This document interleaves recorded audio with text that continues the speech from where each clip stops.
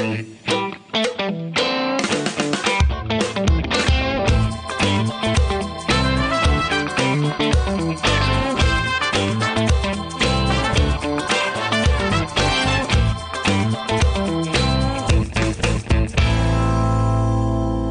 to the Freedom Factor. I'm your host, Oliver Bardwell. The following blog post was written by Stephen Holt, Iowa House Representative. Why we passed school choice, how it works, what is true, and why we did it. Parental choice in education and improving public schools are the top priorities for the Republicans in the 2023 legislative session. The governor campaigned on school choice all over the state. Republicans running for the House and Senate campaigned all over the state on school choice and improving public schools. I spoke often about it. On election night, the governor won a historic victory with a margin of nearly 20 points. Republicans in the Senate gained enough seats for a supermajority, and in the House, we gained seats to the historic level of 64. Now we will keep our promises. Our first action in keeping our promises to Iowans was to pass the Governor's Students First Act, bringing real school choice to all the citizens of Iowa. There have been a number of distortions and lots of disinformation put out by those opposed to greater parental choice in education. I think it's important to set the record straight on how the program works, how it fits with our commitment to support the greater equalizer that is public education, claims about school choice that are not supported by facts, and what has happened in other parts of the state that has forced the issue of school choice, how it works and fits with public education. Key provisions of the Students First Act include parents who choose to enroll children in an accredited private school will receive $7,598 for approved educational expenses, the amount of per-pupil funding currently allocated annually by the state for each student. Parents can use these funds for tuition, fees, and other qualified expenses at an accredited private school. This funding will flow through a third-party vendor selected by the Board of Education. This system never places the funds directly into the parents' hands, but rather the funds go from a savings account straight to the educational institution. Other student funding generated by categorical state funding formulas will remain with the public school districts. It is estimated that Iowa's public schools will retain about $1,205 per pupil in categorical funding for each student who resides in their district but chooses to attend a private school. Since public schools currently receive no funding for students enrolled in a private school, this would be an increase in funding. In some districts, this increase will be in the hundreds of thousands of dollars. In the first year that a family chooses to send their child to a private school and receive this funding, public schools will still get the $7,598 they would normally receive for a student, even though the student chooses to attend a private school. The state, in effect, will double pay the first year, which will minimize any funding disruptions for public schools.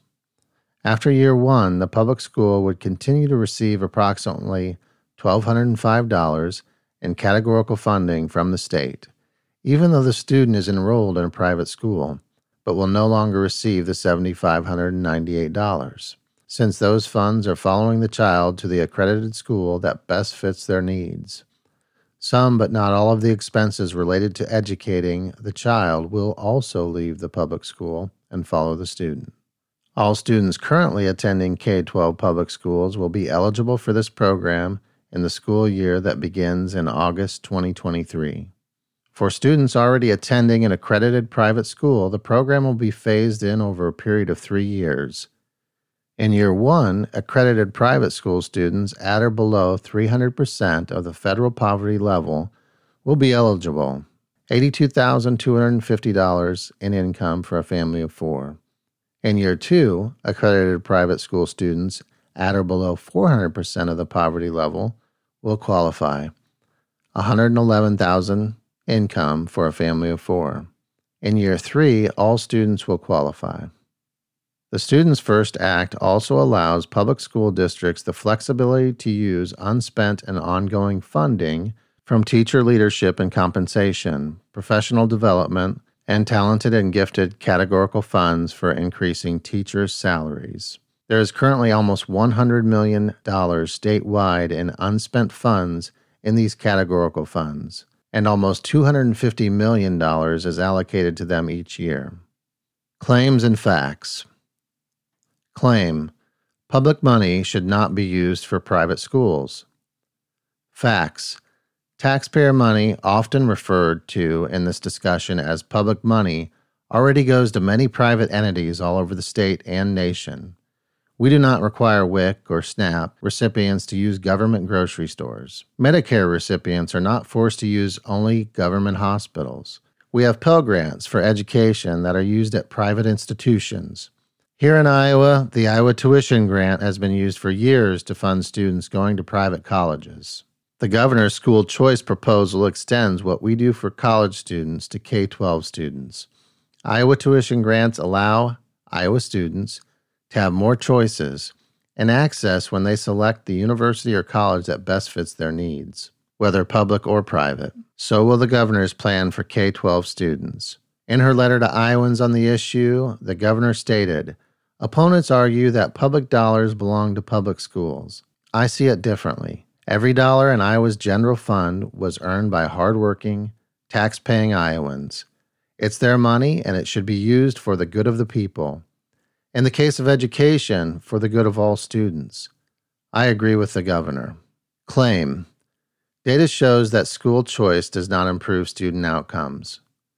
Facts: as is the case with almost every controversial issue, you can find data to support both sides of an argument.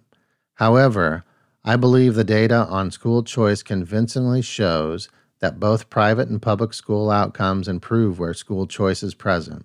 The vast majority of studies support this conclusion. Florida improved to first in the nation in many education outcomes after adopting school choice programs. Studies also suggest that when school choice is present, civic engagement increases and parental satisfaction improves. Caroline Hawksby, an economic professor at Stanford University, found positive effects on the teaching profession from school choice programs. Claim: private schools do not take special needs students.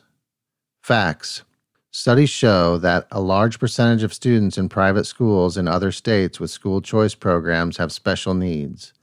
There are also special needs students in Iowa's private schools. Additionally, once private schools have access to increased funding with the creation of school choice, they would likely be able to increase their support of students with special needs. Claim: private schools discriminate against certain students while public schools take all students. Facts: while it is certainly true that public schools take almost all students, private schools exist to meet a variety of needs of families who want something other than what public schools offer. Perhaps it is a more faith-based approach. Perhaps it is a focus on certain academic specialty. If a need exists following the passage of school choice in Iowa, private schools are likely to be formed to meet those needs. Civil rights laws and protections pertain to private schools in many cases, with exceptions for religious beliefs. Educational savings accounts have been found constitutional in numerous court cases. The funding is placed in a savings account to be used by the student at the accredited private school that best fits their needs and does not go directly from the government to the school. Claim: accredited private schools lack accountability requirements. Facts: accredited private schools have numerous annual reporting requirements, which include enrollment numbers, gender and ethnicity of students, bullying data, accreditation requirements, health, safety, etc. Reports to accrediting agencies, which include teacher certifications, safety drills, progress on school improvement plans, independent audit assessments of financials, and adherence to all laws related to non-public schools. Title funding usage data and details, annual reports to parents and constituents that include financial data and student assessment scores. Ultimately, answering to parents is the most important measure of accountability, for parents can measure the success of their children far better than government agencies ever could. Claim: School choice will destroy or weaken public schools. Facts. This is the most misleading of all the claims made in opposition to school choice programs. In states where aggressive school choice programs have existed for over 20 years, only about 6% of students attend private schools. On average, it's a very small percentage of students who leave public schools for private schools when these programs go into effect, 1 to 3%. Of those percentages, even smaller amounts leave rural public schools. There is not a single public school in the nation that has closed its doors because of school choice. However, if in fact a huge number of students were to leave public schools to attend accredited private schools, then it becomes profoundly clear just how important it was that we gave parents greater choice, since such an exodus would lay bare the reality that these schools were not meeting the needs of their students. Claim: school choice is an attack on public school teachers. Facts: Iowa is blessed to have many resolute public school teachers doing their best to meet the needs of their students in an environment that worsens by the day. They have lost most of the tools necessary to maintain discipline in the classroom, and the breakdown of our families has forced schools to take on an ever-increasing level of responsibility, with teachers having to deal with behavioral issues that make their jobs incredibly challenging. We should pray for our teachers every day, while working to find ways to help them to be more successful. We must also reject the arguments of special interest groups that seek to confuse the issues before us. School choice does not in any way take away from the work our public school teachers are doing. Ultimately, we must not simply fund the status quo if we are to improve education. We can support public education and public school teachers while also embracing positive change. Claim: the state cannot afford school choice. Facts. Statement from the Speaker of the House, Pat Grassley. I've heard some people cite concerns about the cost of HSB 1. As former Appropriations Chair, I can assure you that we would not pass any plan that our state cannot afford. House Republicans have a reputation at the Capitol for being very cautious when it comes to the state budget. This has not changed. When fully implemented in fiscal year 29, the projected cost of this program is $341 million. In the same year, the state is projected to spend $3.9 billion on public education. Given current projections, in that same year, the state will have a $3.1 billion ending balance and $3.7 billion in the Taxpayer Relief Fund. Ultimately, $341 million amounts to just 4% of the state's annual budget. This program is not an existential threat to public education. Iowa can afford HSB 1. What is driving school choice? Unfortunately, some of our public schools in other parts of Iowa are not always serving our students well. This is especially true in urban schools. Teachers, parents, and students are reporting egregious discipline problems in some schools, and a small number are listed as failing schools due to plummeting academic scores. Regretfully, it is also true that some of our public schools in other parts of Iowa are ignoring the concerns of parents and are engaging in disturbing indoctrination of children, even in elementary school. In the Ames Community School District, a poster in a second-grade classroom is titled Transgender Affirming. It contains what appears to be a picture of a male wearing female clothes that states, "Everybody has the right to choose their own gender by listening to their own heart and mind. Everyone gets to choose if they are a girl or a boy, or both or neither, or something else, and no one else gets to choose for them." I know this is hard to believe for those of you who are rational, but this is what second graders in Ames are exposed to. Parents have had enough, and numerous issues of a similar nature are being reported in some of our larger urban school districts. In the Linn-Mar district, the school policy allows children to gender transition and change their name while withholding this information from parents, who are ultimately responsible for the welfare and safety of their children. Graphic: Rachel Wall, Linn-Mar School Board member. posted the following on social media. The purpose of public ed is not to teach kids what parents want. It is to teach them what society needs them to know. The client is not the parent, but the community. Kim Reynolds' comment, one more reason parental choice matters. It is these and other real issues in some school districts in Iowa that have resulted in hundreds of emails and documents in the inboxes of legislators. And we are committed to stopping it. Is it any wonder that school choice became the plea of so many parents in Iowa? I have no doubt that most of our public teachers and public schools are doing their best to positively educate our children, and they will be supported as we address the issues I have highlighted. School choice is the first step, but we will also work to reform the Board of Education to ensure that our laws are being followed, and we will work on legislation to stop the indoctrination of our children in some of our school districts.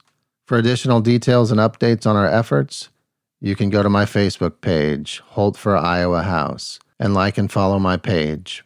I will post weekly newsletters there as well, and you can sign up to receive them by email. Change is always difficult, and no one wants to see their cheese moved. And while I understand the concerns, I believe that our efforts will have a positive impact on education in Iowa. Thank you for caring, and thank you for being informed. State Representative Stephen Holt.